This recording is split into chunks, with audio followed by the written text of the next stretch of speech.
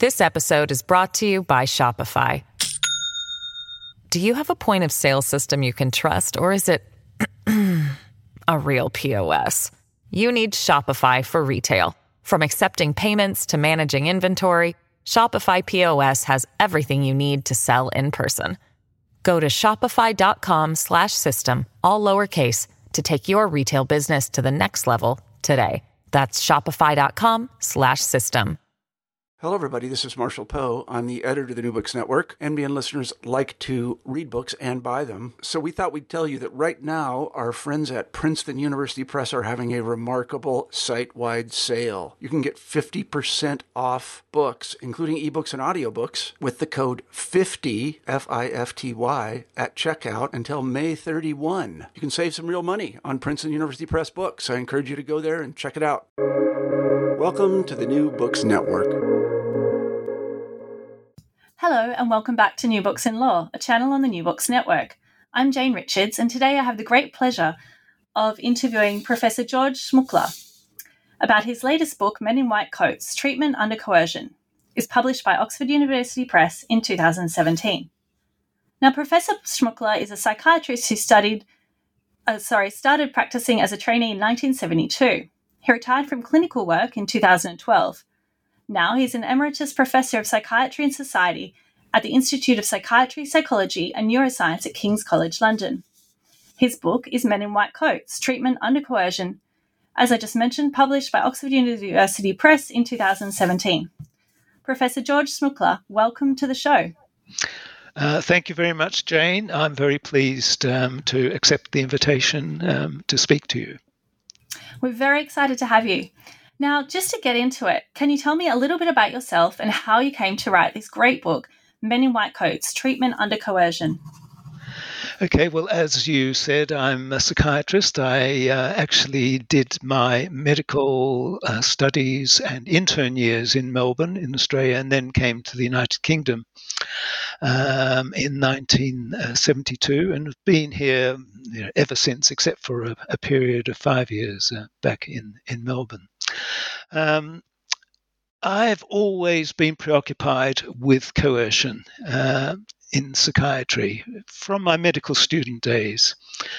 I was bothered by the idea that perhaps psychiatry was a form of social control that was acting under the guise of a medical discipline. And this was an era, I was brought up in an era when psychiatry was under considerable attack from Foucault, Sass, R.D. Laing, who from different perspectives criticized the whole enterprise of psychiatry. Now, this troubled me a lot. Also, around that time, 60s, 70s and 80s, we learnt about the extraordinarily terrible abuses of psychiatry in the Soviet Union, abuses of psychiatry for political purposes, and that was another wound that needed serious attention. Now, why was this a problem for me? Well, it was a terrible dilemma for me because of all the student placements and experiences I had as an intern. I found psychiatry by far the most interesting and most challenging specialty. And I wanted to do psychiatry. I was more interested in minds, I suppose, than bodies. So when I arrived in London, I thought, well, I will get some postgraduate experience in psychiatry because whatever specialty I eventually end up doing, 6 months in psychiatry is going to be helpful.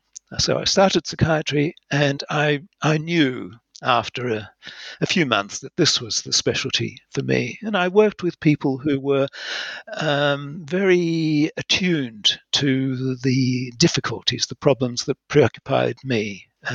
So they were supportive and helpful. We had lots of interesting discussions. But the coercive element continued to preoccupy me, and it led to me doing my doctoral thesis on compulsory admissions from a London borough, that was the borough of Camden. That involved a study of 150 patients admitted on an order and a control group, I think, of 100 patients. That was a big study funded by the Wellcome Trust. But like virtually all of my colleagues, I found the process of detaining someone very, very uncomfortable. Not as much as the patients, of course. But like my colleagues, I didn't see that in principle there was much wrong with the Mental Health Act. At that time it was the Mental Health Act 1959. In fact, it was regarded as a revolutionary advance over the previous Mental Health Act, which was the Lunacy Act of 1890, and which aimed at making mental health care as much as possible like general health care. And it enhanced the professional role and reduced the complex, extremely complex legal machinery of the Lunacy Act. So despite looking in detail at the history and circumstances of these detained patients in my study, I didn't really see much wrong with the legal grounds for their involuntary admission. There was certainly quite a lot wrong with the psychiatric services at the time, and particularly a failure of follow-up care for those people who were discharged and who fairly soon reappeared again on a compulsory order. So I could make the excuse that my attention was drawn to this practical problem about which I thought a lot could be done to improve matters, and detracted from the conceptual issues.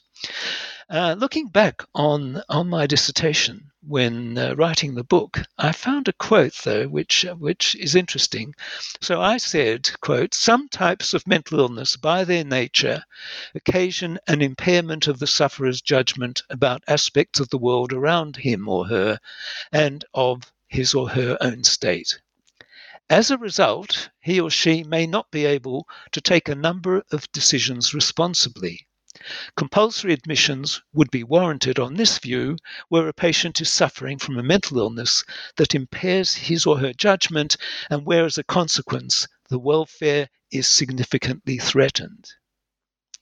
So I did see I failed to realize at that time that the impairment of judgment that I referred to was simply a supposition that I made, one that didn't, however, make any explicit demand under the Mental Health Act when assessing a patient. And crucially, the presumed impairment of judgment was not necessary to be directly tested. And it's this omission that later began to worry me. I must mention also some other factors. Am I going on too much about No, please go on. No, go on. Okay. On one of my visits to Australia, where I spent some time in Australia, I was asked to participate in a university debate in Melbourne. I can't remember exactly why I was asked, but it involved some very eminent lawyers, and the subject was therapeutic privilege.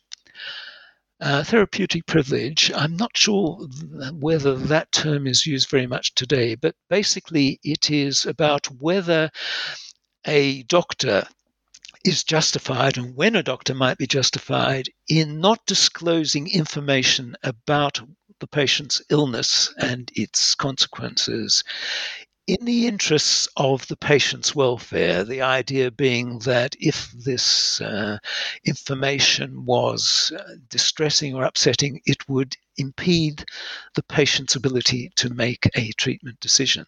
And so I was asked to argue the case, I think, for therapeutic privilege, although I might not argue it now. But actually, in the course of this, it occurred to me that where was this whole notion of informed consent, disclosure, and especially decision-making capacity? Where was it in psychiatry? Why was it so rarely an issue? Whereas in general medicine, surgery, it was, and had become over the previous 40, 50 years, absolutely fundamental to practice. There was a very obvious movement away from the paternalism that characterize medicine to something more about patient autonomy, self-determination. But somehow it seems to have passed psychiatry by. So at that point, I thought, okay, there is something seriously wrong with the way in which involuntary treatment is implemented. And to make matters worse, at that time as well, there was a very strong movement for involuntary outpatient treatment in the community, or community treatment orders, or involuntary outpatient commitment, different names for it. And this would extend seriously the reach of coercion, involuntary treatment, beyond hospital walls. And I was worried about what this might mean. And then I came across an excellent and unfairly overlooked book, I think, by Campbell and Higginbottom, called Mental Illness, Prejudice, Discrimination and the Law, which clarified some key issues for me and pointed to some basic principles that would counter the discrimination inherent in the Mental Health Act, especially in the justification of coercive interventions that were not sanctioned in any other medical specialty. And so by the mid-1990s, I started to argue for change. I've written quite a few papers on the subject. I wrote the book really to consolidate those into a more coherent single work, a monograph, partly actually for me to be able to join the kinds of ideas that I'd expressed in other places. And actually, just picking up on that point, that was one of my, I think, favourite quotes in the book, where you did write that this concept of autonomy has seemed to bypass psychiatry and the idea of self-determination. And it's not sanctioned, you just said, in any other sort of area of medicine. There seems to be a sort of tension between, on the one hand, a person's autonomy and their personal values, and on the other hand, imposing a treatment against a person's wishes because it's seen as some way as necessary in the person's health interests. Now, can you expand upon this tension in law and psychiatry, and also in psychiatry, and perhaps also allude to how this discriminates against people with mental impairments? Okay, well, overriding a person's refusal of treatment represents, I think we would agree, a serious intrusion into that person's life. There is, however, a conundrum when it comes to medicine, and that is that on the one hand, we aim to respect the autonomy of persons, their right to determine what should or shouldn't be done to them, and their right to define their own goals based on their own particular personal values. On the other hand, the consequences to their health or health interests or well-being of a treatment refusal may be extremely serious, grave, even fatal. So how can this dilemma be resolved? How do we justify intrusions to prevent serious harms to the person and to others in psychiatry, not in the rest of medicine?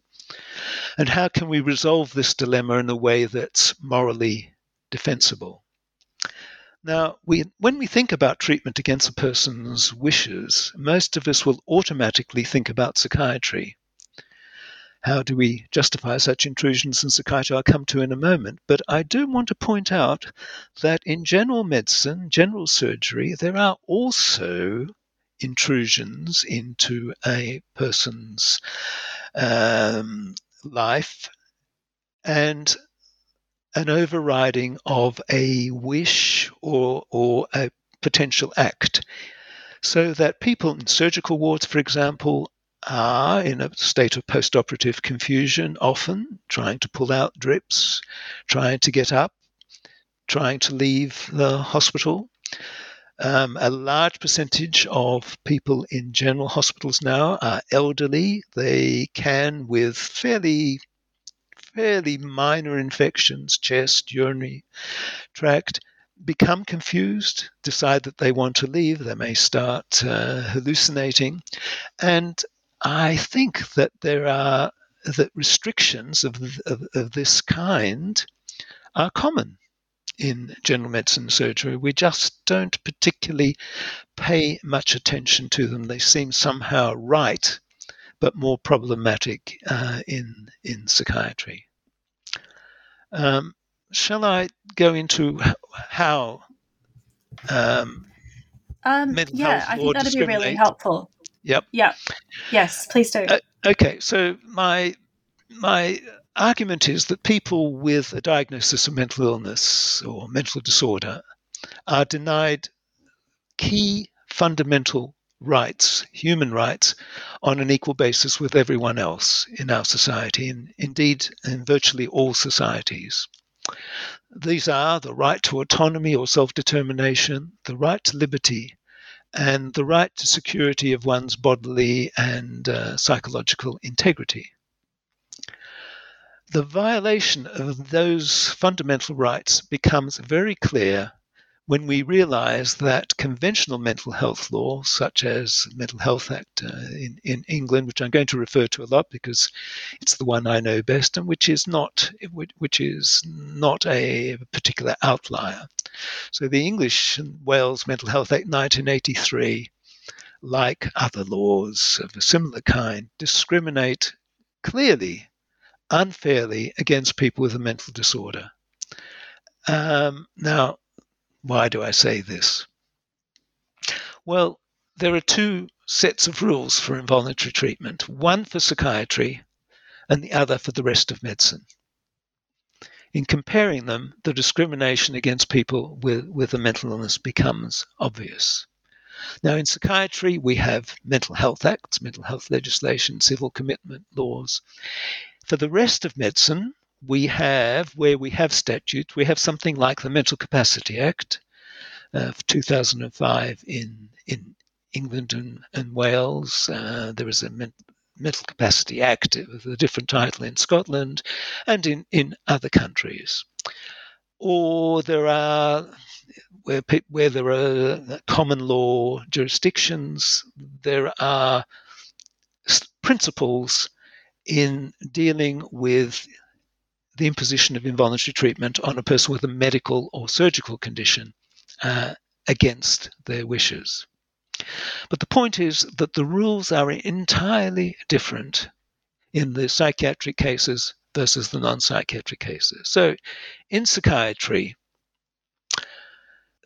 the usual justification for involuntary detention, and in most places for involuntary treatment, are that one, the person has a mental disorder, usually not closely defined, rather vague, permitting a fairly broad interpretation. It's sometimes said deliberately so that advances in research on diagnostic practices and on defining mental disorders will not be interfered with by the law. So a diagnosis of mental disorder, and secondly, risk.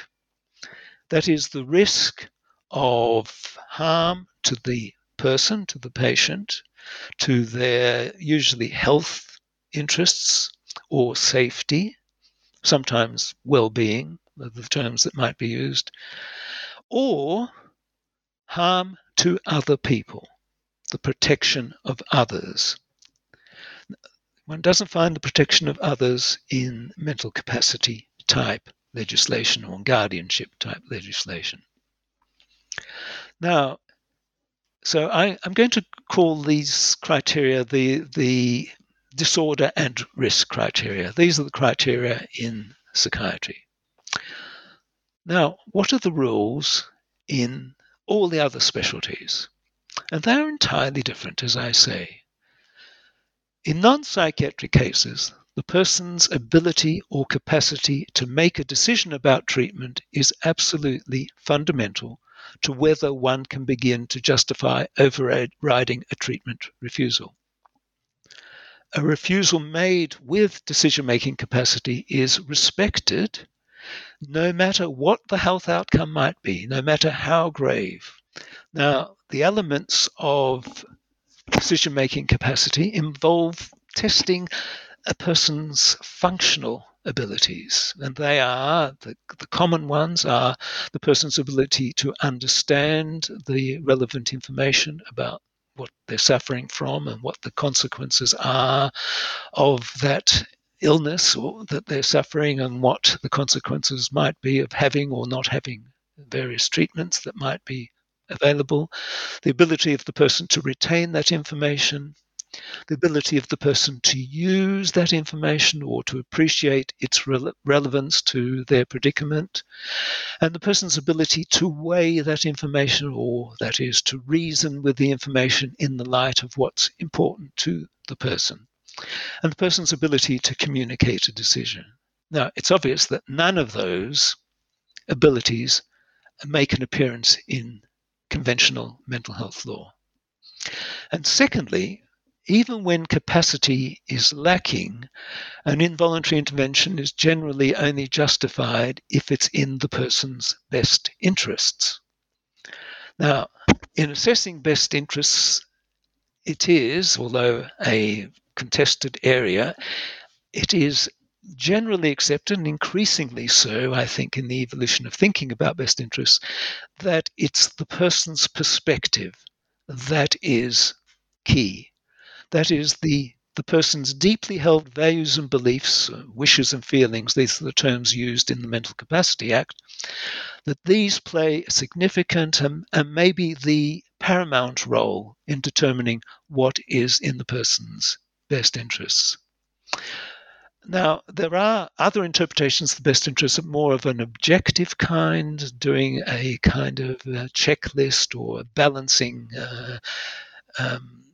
act between the costs and benefits of the treatment, but that seems to be becoming less common, and it's more the subjective best interest along the lines that I've described, in which the person's deeply held beliefs and values, wishes and feelings are receiving more emphasis.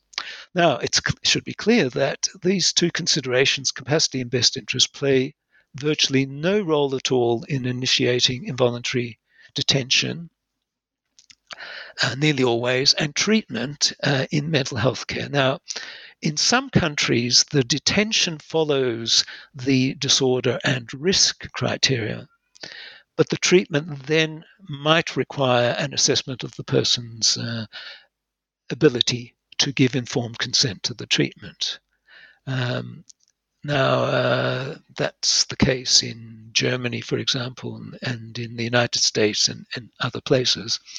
I'm not going to go into that in detail, but I will just say that the way in which the person's competence is assessed varies enormously, even from state to state in the United States, I think.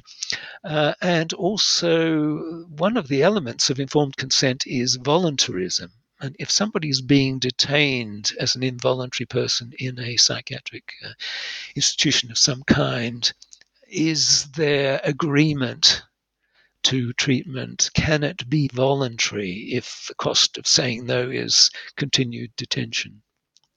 Okay, so it's clear, I hope, that there is a totally different approach to the justification of involuntary treatment in psychiatry and in the rest of medicine.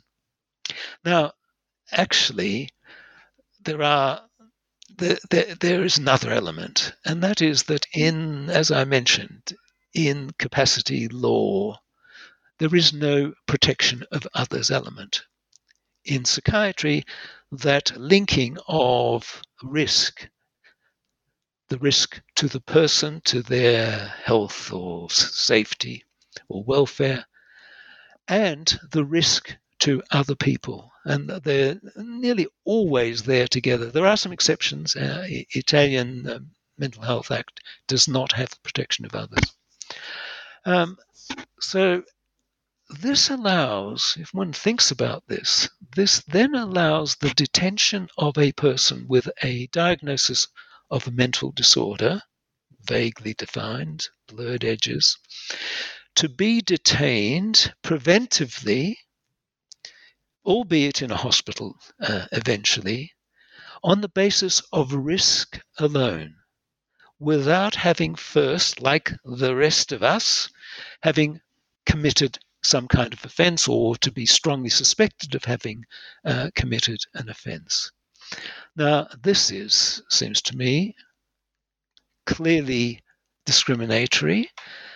This is almost a unique liability to detention that people with a mental disorder have. There is another exception, it's a trivial one, and that is the quarantining of people with an infectious disease. Although in most countries, and certainly in the UK, it does not allow the involuntary treatment of such a person. It only allows their quarantining, and it's extremely rare. There are fewer than 10 cases per annum in England, compared to now over 60,000 cases of detention of people with a mental disorder. So if we are going to observe the principle of justice, we would have to say that all persons posing an equal risk should be equally liable to preventive detention, and that people with a mental disorder are denied the protection from preventive detention enjoyed by the rest of us. So so if I can just summarize it and say that the discrimination lies in the failure to respect the autonomy of people with a so-called mental disorder in the same way as it is respected for all other patients. Yeah, it does seem hugely discriminatory in terms of the rights that are abrogated. You mentioned the right to autonomy, the right to liberty and security of the person, the right to in physical and bodily integrity, and this applies exclusively to people with a diagnosed, very vague, you said, mental disorder, who are categorized as posing some sort of risk to themselves or to others. So you're really interesting in your book, and also in your previous research, you do propose a solution that would eliminate some discrimination against people with mental impairments. I'm wondering if you can talk about this proposal. Okay. Well, the proposal, a colleague, Professor John Dawson, who's a lawyer, and I have coined the term effusion law. So the framework that we're proposing, which is non-discriminatory, is a framework that is importantly generic. It applies to everyone. There is no requirement that the person should have a diagnosis of a mental disorder. And the framework is based on decision-making ability and best interests, which supports autonomy, as it does in the Mental Capacity Act, but also incorporates the important, strict regulation of detention and involuntary treatment that one finds in civil commitment law. Now, it's very clear that there, in the mental capacity in England and Wales, for example, that there are problems in determining whether a person can be forced to have treatment in terms of, well, how is it authorized? Who is authorizing it? For how long? What kind of review process is there? What kind of appeals process is there? So we couldn't simply apply the Mental Capacity Act across the board to everyone. John and I felt it was important to have a strict regulation of involuntary treatment and the important safeguards and protections that are required. Okay, so that's our proposal, and it means it's generic. It applies to all persons who have a problem with decision making, whatever their diagnosis, physical or mental, in any setting, medical, surgical, psychiatric, or in the community. There is no need for a specific mental health law. The Fusion law is formulated so it's applicable across all medical specialties, from psychiatry to orthopedics. Now, what is important here, and that I'm sure you're going to want to discuss, is, well, how valid or reliable are these notions of decision-making capacity and best interests? Because so much turns on that in the fusion law. This episode is brought to you by Shopify. Do you have a point of sale system you can trust, or is it a real POS? You need Shopify for retail. From accepting payments to managing inventory, Shopify POS has everything you need to sell in person. Go to shopify.com/system, all lowercase, to take your retail business to the next level today. That's shopify.com/system. Yeah, perhaps you can elaborate on that now. These ideas about decision-making ability and how that works in terms of assessments in the fusion law. Okay, so there has been some evolution in my thinking about this, which I do describe in the book, but I've taken perhaps a bit further since writing the book. So the first point is that the concept of capacity and best interest as it occurs in the Mental Capacity Act has met with a favourable response on the whole. But there are have been some criticisms of the notion of decision-making capacity, and that is that it aims to be almost entirely procedural or cognitive, rather than looking at the values of the person whose ability to make decisions is being assessed. It's been argued that values don't play a role in the assessment of capacity. It seems to be taken to be something to do with the way the person's ability to understand, to remember, to think logically. And missing from that, it's said, is any interest in the person's emotions or values. Now, there has been a change, an evolution in the way in which capacity is being seen, certainly in the law in England and Wales and in Scotland, I think, in which the move is towards a much greater regard for the person's values, beliefs and values. Now, they're obviously very important in best interests, but there is some increased attention to the person's values in the notion of capacity. Now, there is a case that shows this very well from the Court of Protection in England. I could talk about that case. So this is a... Yeah, I think that'd be really interesting, actually. Yeah.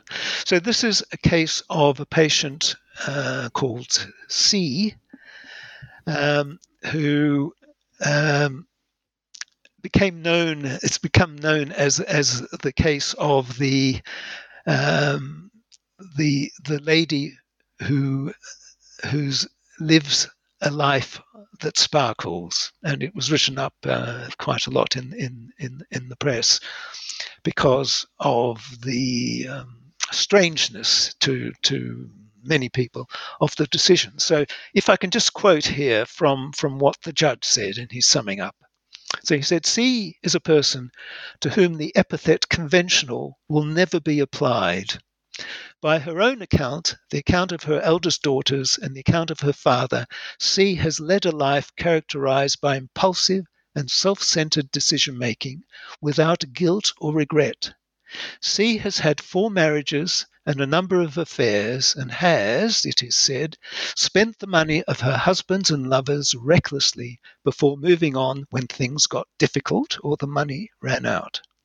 She has, by their account, been an entirely reluctant and at times completely indifferent mother to her 3 caring daughters. Her consumption of alcohol has been excessive and at times out of control. C is, as all who know her, and as C herself appears to agree, a person who seeks to live entirely and unapologetically on her own terms, that life revolving largely around her looks, men, material possessions, and living the high life. In particular, it's clear that during her life, C has placed a significant premium on youth and beauty and on living a life that, in C's words, sparkles. Now, this case arose because C had taken a huge overdose of paracetamol with champagne and had renal failure, kidney failure, for which she was receiving dialysis. She decided to refuse the dialysis. Now, the consequences of refusing renal dialysis is almost certain fatal outcome, and it can be within a week or so. So this was a very serious issue, and made even more serious by the fact that the renal physician, argued that her chance of a complete recovery of renal function was as high as 85 or 90%. Now, what was the decision of the judge? The judge concluded that C actually had decision-making capacity. This was against the view of the psychiatrist who said that C had a personality disorder and was unable to make a decision according to the standard criteria for capacity. Particularly, and the issue particularly was about the use and weigh element, the ability to reason with the information in the light of what's important to the person. So this is what the judge said. He said, the decision C has reached to refuse dialysis can be characterized as an unwise one. That C considers that the prospect of growing old, the fear of living with fewer material possessions, and the fear that she has lost and will not regain her sparkle outweighs a prognosis that signals continued life will alarm and possibly horrify many. C's decision is certainly one that does not accord with the expectations of many in society. Indeed, others in society may consider C's decision to be unreasonable, illogical, or even immoral within the context of the sanctity accorded to life by society in general. None of this, however, is evidence of a lack of capacity. That's quite an extraordinary case, but it shows the degree towards which the importance of the person's values in the assessment of decision-making ability has moved. Do you want to? Yeah, I think that's a really interesting case. I remember reading that the C's daughter had actually said that her decision was consistent with C living her authentic values. This idea of living a life which sparkles. It was very interesting. Yep. And so now, I think sorry, go on.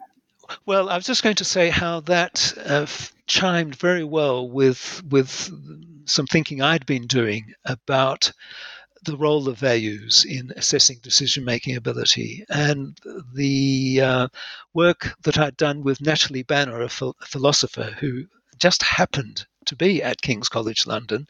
I'd read her PhD online. She'd done that at a university up north. And I was going to contact her, and then I was told that she was actually now at King's. So she had really written this account of decision-making ability from the perspective of the philosophy of Davidson, American philosopher Donald Davidson, who talks about radical interpretation. Shall I say a bit more about that? Please do. Okay, so radical interpretation. Davidson was interested in how one makes sense of a person he called the radically unfamiliar person. So somebody that you know nothing about, you don't know the person's language, you don't know the culture they come from, you don't know what kinds of goals and what kind of life such a person wishes to lead. How does one go about interpreting, that's the term he's using, or making sense of that person, of what that person says, what they do, the beliefs that they might have? And he says that we do it through the kind of mental structures that we share with all other people. It's somehow built into us is this ability to interpret other people. And we do it by employing what he calls the principle of charity. And that is, if somebody is saying something that seems strange, bizarre, totally unexpected, we look at two things about what that person is saying or believing or doing. And the first is how coherent that is, what they're saying or what they're believing, with their other beliefs and values and concept of the good life for them. So it's how coherent the whole system of beliefs and values is, and how coherent a particular statement that a person makes that seems rather odd, how consistent or coherent it is with that set of beliefs and values. That's the first. And the second is what he calls correspondence. That is, that we assume that when a person is talking about their beliefs and values or accounting for their actions, that they have an appreciation of reality, that what they're saying or doing corresponds with the real world as we agree the real world is constituted. Now, the principle of charity seems to me to be an excellent guide to a person making an assessment about whether somebody who's presenting a rather bizarre or unusual idea or refusing a treatment that may seem to the assessor to be obviously a prudent or wise one, to understand whether this person has the ability to make that decision, or whether that decision is somehow out of joint with that person's system of beliefs and values. And if it is out of joint with that system of beliefs and values, then that one might conclude undermines that person's ability to make a decision. So what I think that in the case of C, the judge was seeing was the coherence of C's system of beliefs and values, and that her decision, which seemed so imprudent, so unwise, so grave in its consequences, he said, well, it's coherent with her system of beliefs and values, and her decision-making ability is thus not undermined. And I think this is probably a good point to pick up on this idea of a person's consistent values and ways of living their life, and especially as in your interpretation of the Convention on the Rights of Persons with Disabilities, or the CRPD, it talks about the rights, the will, and the preferences of persons with impaired mental capacity. And so you provide a sort of a solution in how to reconcile these sort of really like competing tensions. I think one of the examples you give in the book is in relation to anorexia. So a person's value may be to, stay alive, but their preference may be to not eat. But, these things don't sort of go together. I'm wondering if you can talk a little bit about all of these kind of sort of tensions and reconciling these in relation to the CRPD. Okay, well, I think the CRPD, the Convention on the Rights of Persons with Disabilities, which I think was adopted in 2006 by the General Assembly of the United Nations, I think this is an extraordinarily important convention for people with disabilities, and that includes people with what are termed psychosocial disabilities, or people might call mental illness or mental disorders of some kind. So if countries adopted, well, in fact, I think that the last count, 177 countries had actually signed the convention. There are only, I think, 196 countries in the world. So that is nearly all countries have. If they were actually to act in accordance with the CRPD, the standing of people with disabilities in our society would be immensely enhanced. But there also has been a problem, an area of controversy, and one which has really forced me to think very carefully about the meaning of decision-making capacity and best interests. So the CRPD in Article 12, which is called Equal Recognition Before the Law, says that, let me find it here. I should know it off the top of my head. Yes, I just want to. So it's 4, paragraph 4. Anyway, well, I should have had it better prepared, but it says that it talks about. The Article 12 says that a legal capacity is something that all people have, including people with a disability, and they have it they retain their legal capacity under all circumstances, with as do other people.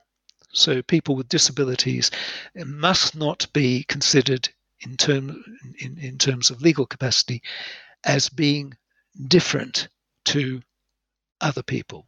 Now, legal capacity has 2 elements. It has to have legal standing, that is, to have rights, to be recognized as having rights. And secondly, legal agency, and that is the ability to act on those rights and to have those rights legally recognized.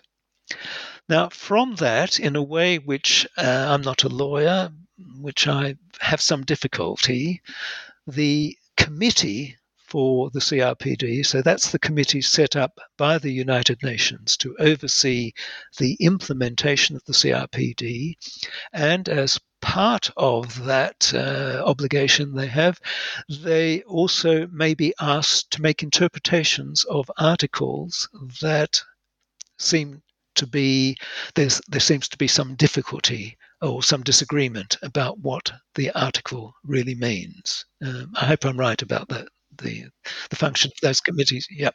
So the committee then made an interpretation about Article 12 concerning legal capacity, saying that support in the exercise of legal capacity must respect the rights, will, and preferences of persons with disabilities and should never amount to substitute decision-making. State parties must review the laws allowing for guardianship and trusteeship and take action to develop laws and policies to replace regimes of substitute decision-making by supported decision-making which respects the person's autonomy, will, and preferences. The denial of the legal capacity of persons with disabilities and their detention in institutions against their will, either their will, either without their consent or with the consent of a substitute decision maker, constitutes an arbitrary deprivation of liberty and violates Articles 12 and also 14. So the committee is saying that substitute decision making is absolutely out. prohibited. Now, that means that involuntary treatment, which involves clearly substitute decision-making, is prohibited, absolutely prohibited. Now, I understand the rights as they're very beautifully presented in the CRPD, but I don't understand, or didn't understand, or I don't understand what is intended by will and preferences, because this very, very important injunction that we must respect the will and preferences of all persons, including persons with disabilities, that has not been defined by the committee. So I thought, well, what could it mean? So I thought, well, what is the meaning of will and what is the meaning of preference? Now, I learned from lawyers like John Dawson that when a statute uses two words, those words have a different meaning. Yeah, or else you just use one word. So presumably there is a difference between will and preference. So immediately, one must respect both will and preferences, but what if will and preferences mean different things? So there's a problem there. And then I looked at preference, and that's fairly easy. That's in the Oxford English Dictionary, and it is preferring one alternative over another. That's fairly straightforward. But will is something that is much more difficult, and there's a lot of philosophy in the area of philosophy of mind and action about will, and of course philosophers don't agree with each other. But just taking the meaning of the word will in everyday language and comparing it to preference, you wouldn't say where there's a preference, there's a way. But you do say where there's a will, there's a way. So that will seems to represent something much more resolute, much more determined than a preference. A preference is something that is less deeply rooted in some way in a person's goals, and something that's expressed more in the moment or in the present. So in everyday language, there seems to be that difference. In philosophy, there is a general idea that there is a difference between the will and something like a desire or a wish or an intention, which I'm going to call a preference. So the will is some higher order structure which incorporates something about the person's deep beliefs, values, conception of the good, their deeply held commitments, against which a desire or an intention or a wish is tested to see whether the person should act on that desire or wish. And I'm calling that desire or wish a preference. So I'm saying that the difference between will and preference is that the will is a higher order test about whether a preference is consistent with that will and is giving reasons and the will is giving reasons for the person to act on that desire or wish or intention. Now, I think that's really very helpful in understanding capacity. And I think it links pretty well with Davidson's radical interpretation and with the case of C. And that is that when somebody says, no, I reject this treatment that you're offering me, so somebody with anorexia nervosa, for example, says, no, I'm rejecting the need for me to put on any weight. Is that rejection of treatment, is it coherent with that person's deeply held beliefs, values, commitments, and so on? That is that preference for not having treatment consistent with the person's will? Now, the will would be those, as I'm interpreting it, manifest in the person's deep beliefs and values. Is the person with anorexia nervosa, is that rejection of treatment consistent with that person's deeply held beliefs and values? And I think that what one finds, and I think anorexia nervosa is probably the most difficult of all the psychiatric disorders in understanding what a lack of capacity might involve, because the person with anorexia nervosa might actually pass the conventional capacity test, the more procedural capacity test. That is, the person will understand why the diagnosis of anorexia nervosa has been given, that it involves losing a lot of weight, and it involves not wishing to put on any weight and feeling distress about putting on weight, and that person will be able to retain that, will be able to understand, yes, that this could be a description of the person's current predicament. And the person may understand that there may be a very bad outcome for the person if he or she, usually a she, continues to self-starve or to vomit, to take excessive laxatives, all sorts of physical harms, and maybe even death. Understands all of those things and says, but actually, it's more important, I think it's more important for me not to put on weight than those other things. Now, if those other things had been, until the person developed anorexia nervosa, what was important, what was most important, of greatest value to the person, then that refusal of treatment is grossly inconsistent with that person's life choices. So, I think in the book I talk about a medical student, a young woman who, as a child, who's the daughter of two doctors, who even as a young child wanted to be a doctor, would play with her father's stethoscope and listen to the heartbeat of her siblings.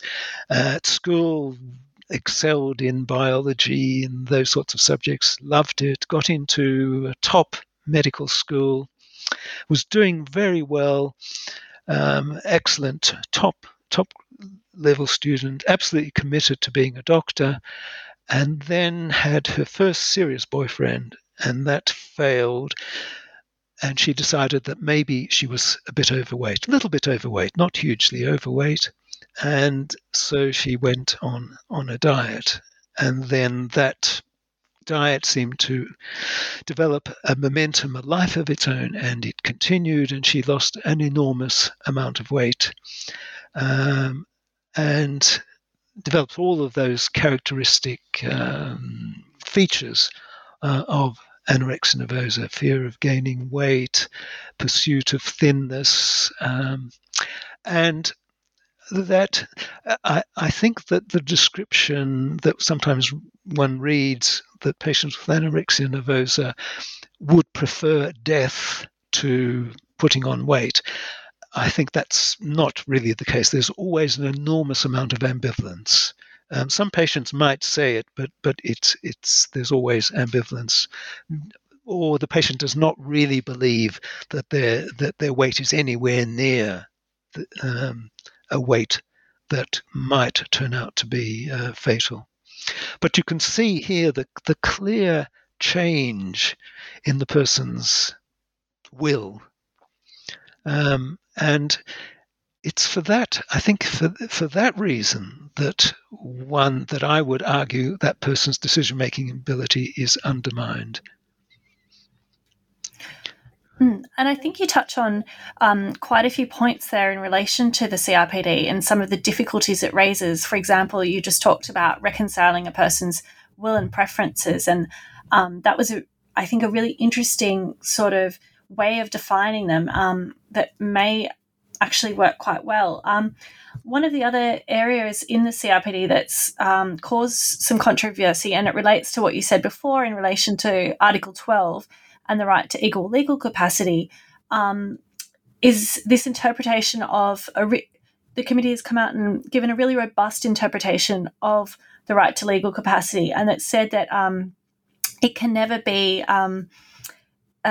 denied on any basis, even if there are attendant circumstances, for example, even when a crime's been committed.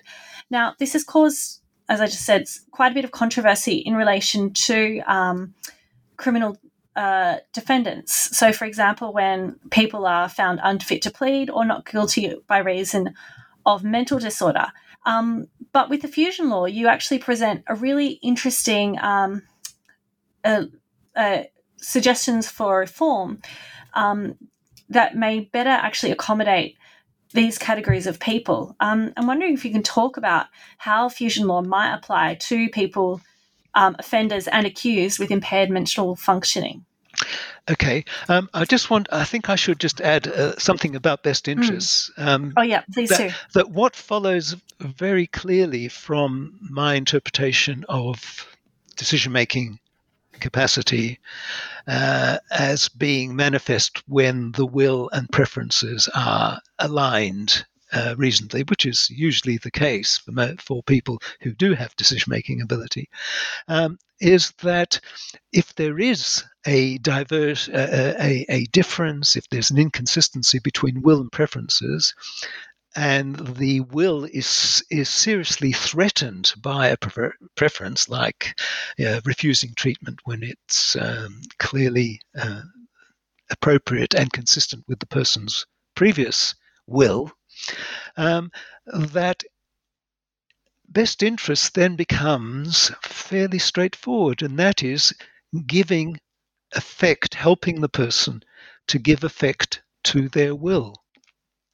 So for the person with anorexia nervosa that I described, the justification for an involuntary intervention, which wasn't necessary in this particular case, I might add, the justification would be that the preference is capable of causing serious harm to that person's will, that is, that person's beliefs, values, life goals, the commitments important to that person, and that the treatment should be directed towards giving effect, facilitating the expression of the person's will. Is that clear? Yeah, no, I think so. What you're saying is that there is this consistency between a person's best interests as subjectively assessed and their will, which is their sort of authentic values in the way their idea of living the good life, which would at times actually justify coerced intervention. Yes. Yep. In fact, I might argue that the only justification for a coerced intervention, not just in psychiatry, of course, but we're talking about a generic law, would be a serious inconsistency between a person's will and preferences. Mm-hmm. Yep, that makes perfect sense. Yeah. Let me just add that there is also the rights bit in the CRPD, isn't there? Mm. Yeah. It must respect the rights, will, and preferences. Now, so that's another thing that that is expected to be respected. So all three are not going to necessarily align in the same direction. And a very common situation, I think, that we would encounter is somebody whose will is to continue to live independently in the community, perhaps in a flat, where that person's powers and abilities, perhaps as a result of a neurodegenerative disorder, Alzheimer's disease, means that person becomes vulnerable, perhaps to exploitation, perhaps to violence. So they have a right, presumably. Well, they have a will to live independently in a situation which exposes the person to these risks, but they also have a right, don't they, to be free from violence and exploitation and abuse.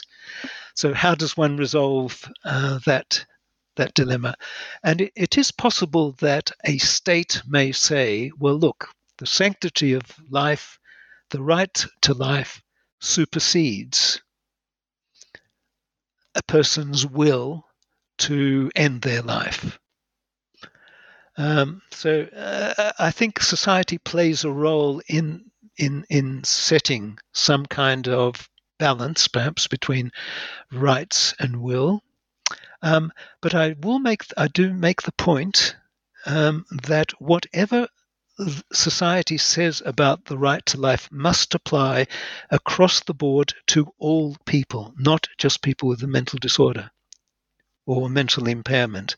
So if there is an override of a person's will, say for living independently in certain circumstances, or for protecting that person from serious imminent harm, that must apply to people with medical, surgical conditions as well. It has to apply to all. And in fact, when we haven't gone into the problem of risk assessment and just how extraordinarily imprecise it is, and especially for serious outcomes like suicide or serious violence, our ability to assess that risk is clinically very, very poor indeed, and the false positives vastly outweigh the true positives. The test will be wrong 90% of the time, or even up to 98 or 99% of the time.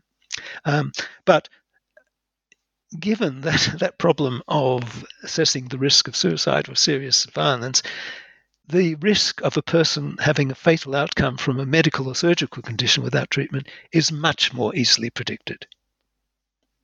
So what I'm arguing for is that there's a parity between mental health care and all other health care in relationship to overriding a person's will.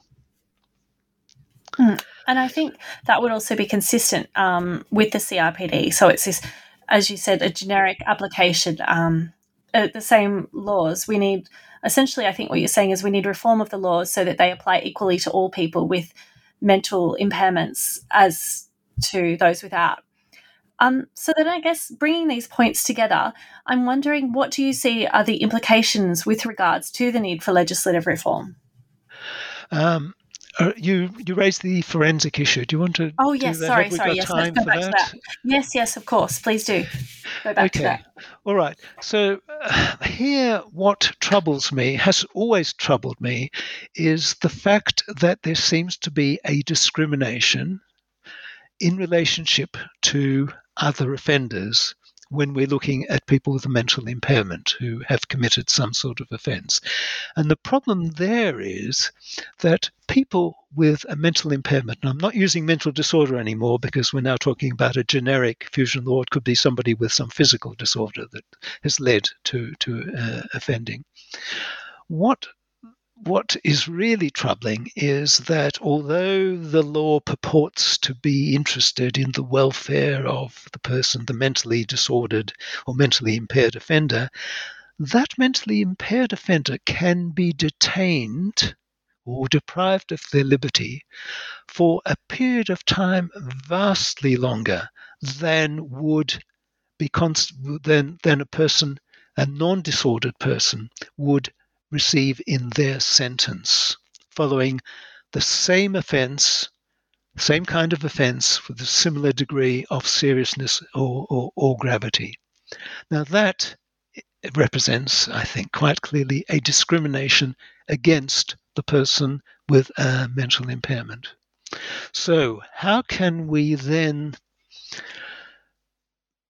have a non-discriminatory law in a forensic context?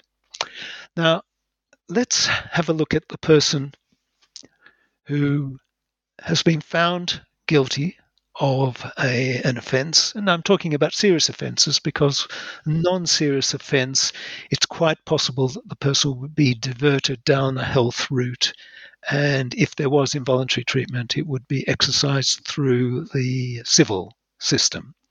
So I think we're talking about serious offences. A person's been found guilty of a serious offence. And let's say that this person lacks decision-making capacity and meets the best interest test. Now, they would then meet the criteria for involuntary treatment and could be sent to hospital involuntarily. But that the time that such an order might run needs to be fixed. And my proposal is that the total time that a person with a mental impairment is required to serve an order or a sentence, they have been found guilty, they have been convicted of the offence, needs to be commensurate with the total time that a person, the non-disordered person, would need to serve their sentence. That would include the period of full deprivation of liberty in custody and then period of restricted liberty following release from prison or from hospital. That the total time must be commensurate for both kinds of offender. So if the person lacks decision-making capacity, they could go to treatment, they could be ordered to go to a hospital for involuntary treatment. But once their decision-making capacity is regained, they would then be faced with a choice. Either they could stay in hospital as a voluntary patient, if that was appropriate for further treatment, or if they choose, they could leave the hospital, but that would mean going to prison, but for a finite period of time. Or it might be that they might be seen as fit for discharge to the community. But the community supervision does need to have teeth. I don't think that our society would be prepared to accept community supervision for somebody who has committed a serious offence and who then leaves hospital after a fairly short period of detention. So I'm suggesting that we really need to look carefully at the community supervision, that it must include mandatory reviews, and that it must have a condition of a mental health assessment. If there are any signs of relapse or risk to others, the person has no choice, but they must go for that mental health assessment. They can only be treated on a voluntary basis if they retain decision-making capacity. However, if they relapse and lose decision-making capacity and meet the best interest test, they could then be treated on an involuntary basis. Now, so they're the teeth that such a supervision order might have, but it should also be constructive, offering support and help, as well as having a monitoring role, and there may be a role for special types of supported accommodation. The supervision one might think about in order to give it even more teeth, and this becomes important perhaps with people with mental condition defences, where they're going to actually not have a custodial sentence at all. One might consider a breach of a community order as an offence in itself. Now, there are examples of this in English law, certainly. There's a Prevention of Harassment Act of 1997, I think, where there is a community order, and if the person breaches the terms of that order, they then return to the court and are charged with a new offence, which is the breach of that order, which may involve a custodial sentence up to 5 years, or other disposals. So if we are concerned about the risk presented by somebody within this system, the time-limited period of deprivation of liberty, then one might think of the community supervision order having teeth. For the offender with a mental impairment, where that person might benefit from treatment, but who actually has decision-making capacity, then that person could not be treated involuntarily under the terms of the fusion law. They would have a choice to go to hospital, but as a voluntary patient, or if they don't consent to going to hospital as a voluntary patient, then they would go to prison like a normal offender. I mean, they have the decision-making capacity. They understand what the consequences are of their disorder, and they make a choice. Now, one would hope that they would, I would hope as a clinician, they would choose hospital treatment, but they may not. They can, of course, be transferred to hospital later if that's appropriate and the person consents. Obviously, if they become ill and lose capacity and treatment's in their best interest, they could be treated involuntarily in the hospital. And they would then, such a person with decision-making capacity would be discharged on a community supervision order on the same basis as those without, who started off in hospital. Now, there is an objection that has been made to this, and that is, what about people who need restriction orders, who are likely to continue to be at high risk to others? If you limit the term of their prison sentence, or limit the term of their order or sentence to that which would be appropriate for the non-disordered offender, society is not going to be protected in the same way. And here I would argue, I don't know how common this is in across the world, but in the UK there is the option of an extended sentence. There are extended sentences for people where the judge determines, and it depends on the current offence as well as previous offending, the imposition of an extended sentence, which may be for 5 years or 8 years, or in some instances for life. It's actually a discretionary life sentence. I would not see a problem under the fusion law with people with a mental impairment being put on an extended sentence or order on exactly the same basis, on exactly the same criteria as the non-disordered offender. Yeah, actually, in Hong Kong, there is a dangerous offenders ordinance which has the same effect as the UK one. And it's like you say, and it's consistent with what you've said about the fusion law. It could be applied generically, so not just specifically to offenders and accused with mental disorders. Yeah. Well, one way of dealing with this, I mentioned earlier, the discrimination in conventional mental health law of the protection of others as it applies to people with mental disorders. That is, it's a form of preventive detention purely on the basis of risk. One could argue against, could suggest an alternative non-discriminatory law, which would be a generic dangerousness legislation law. So it wouldn't matter whether the person has a mental disorder or not. If they present a risk according to whatever the criteria are, then they could be preventively detained in custody. And that's consistent with what you have said about risk, about it being notoriously difficult to predict, and yet it's only people with mental disorders that are sort of subject to these risk assessments. Yeah, so I guess just bringing these points together, can you just comment briefly on the implications with regards to the need for legislative reform as you see it?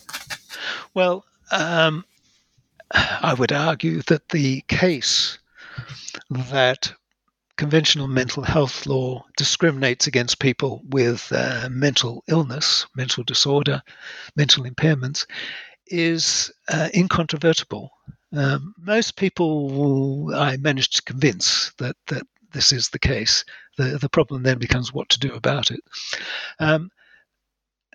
I think it's the case, is it not, that if there is a breach of human rights that are civil or political rights, then there is a need for immediate rectification. Whereas social, economic, cultural rights, it is a process that must move forward, but at a pace which is appropriate. So, on that basis, then I think it is urgent that we replace mental health law with fusion law, or we make mental health law the same as mental capacity type legislation, and that needs to be done immediately. I think that the argument for this is very strong if one accepts the fact that there is this fundamental discrimination. Whether that will happen, I don't know, and I think in the book I try and look at what the future might hold, and I see that there is a tension between two possible directions. One is, as we've discussed with the CRPD, and generally an enhancement of the voice of patients or service users, people with mental illness or psychosocial disabilities. Increasingly, their voices being heard. They're having increasingly playing a greater role in the design of services, in the kinds of programs that are available. That there is a move towards empowerment of autonomy, right to self-determination. And the CRPD has been extremely important in this. But if one looks at other areas, the Council of Europe has actually made a parliamentary statement, that we must minimize or even eliminate the use of coercion in mental health care. The WPA, World Psychiatric Association, has set up a task force which is charged with supporting the implementation of alternatives to coercion. I happen to be on that task force. So that's the positive direction that I hope we might go in. But of course, the other side is the risk society that many of us live in, and I think the UK has been one of those risk societies. Certainly England has, where there is perhaps not such a sense that, well, where the rights of people with mental disorders are somehow not considered important enough when set against the risks to society, mainly to the protection of other people, that would be engendered by changing the law along the lines that I've described. And that's a very powerful force. I don't know what it's like in Hong Kong. I think it's quite similar. Perhaps even I would say it's further behind in the UK in that sense. Yeah. So I think I see the tension between these two. One thing I haven't mentioned, which I think is really fundamental to and expressed perfectly in mental health law, is the prejudicial stereotypes that are so deeply rooted in our societies, in our culture, concerning people with mental illness. And the first is, well, they're not competent to decide for themselves. And so why should our Mental Health Act have any question about capacity or competence? It seems to be an error to take that seriously. These people are just not capable of sound judgment. And the second stereotype is that somehow dangerousness to other people is intrinsic to mental disorder. And so, of course, we need to be able to act to prevent people with mental illness from harming other people, even before there is any evidence that they have harmed any other people. And it seems to me that the Mental Health Act gives perfect expression to those two stereotypes. Mm. Yeah, and that point is captured in Article 8 of the Convention, which obliges states who are party to reduce and end stigma against people with disabilities. So it does seem, in that sense, like quite an uphill battle, but it was so refreshing to read your book because it does provide what seems to be a realistic solution in terms of a path for reform. And it is heartening to hear, of the work that you're doing and work that is being done to, end discrimination against this category of people. Yes, well, Northern Ireland has actually passed a fusion-type law. Yeah, so that'll be really interesting to see how that turns out. Hopefully a model for reform. Yep. Of course, Northern Ireland has all sorts of political problems at the moment. They don't actually have I don't think they have a government at the moment. But the law has been passed and it's received the Queen's assent. So, it is there on the statute books, and it's hoped that it might be implemented in 2022. And a lot of other countries have looked at including capacity criteria within their conventional mental health law, which is at least bringing in the notion of persons' beliefs and values. Yeah, it does give one hope when you're working in this area of law. Now, George, I've taken up quite a lot of your time. So just before you go, I'm wondering if you can tell me what you're working on now. Well, what I regard as being especially important is the sort of thing I'm doing with you, and that is really pointing out the discrimination within mental health law and arguing for the need for change. I'm still thinking quite a lot about refining the concepts of capacity and best interests. I'm more and more interested in the forensic implications of a fusion law, and we haven't had time to go into the mental condition defences, and that they really present huge problems, but I think they're soluble. And I'm working with the WPA and trying to foster the minimization of the use of coercive interventions in mental health care. I am currently the chair of the Special Committee of Human Rights in the Royal College of Psychiatrists, and we're trying to push our profession and the college to take up a policy of reducing coercion and fostering development of alternatives to coercive interventions.